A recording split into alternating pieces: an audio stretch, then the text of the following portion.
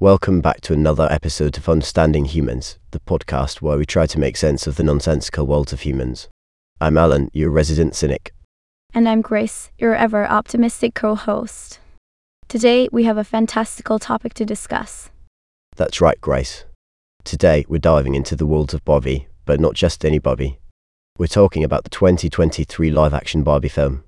Directed by Greta Gerwig and written by Gerwig and Noah Baumbach, this film takes the iconic Barbie doll and gives her a whole new dimension.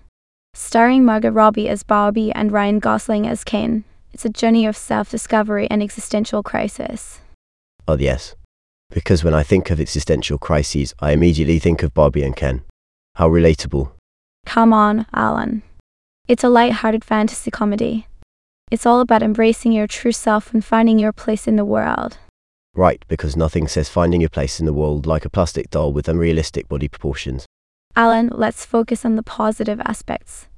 The film also features an ensemble cast including America Ferrera, Kate McKinnon, Issa Rae, Rhea Perlman, and Will Ferrell. That is an impressive lineup. I can only imagine the comedic talent they bring to the table. And let's not forget the journey the film took to get to the big screen. It was announced back in 2009 by Universal Pictures, then went through multiple changes before landing at Warner Bros. Pictures.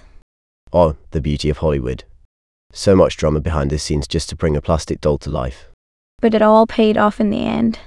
The film premiered in July 2023, receiving positive reviews and grossing over $356 million worldwide. Well, I can't argue with success. Clearly, there is a market for a live-action Barbie film. Exactly, Alan. It just goes to show that even in a world filled with superheroes and explosions, there's still room for a little pink and sparkles. Well said, Grace. And on that note, it's time to wrap up another episode of Understanding Humans. Join us next time as we tackle another mind-boggling topic.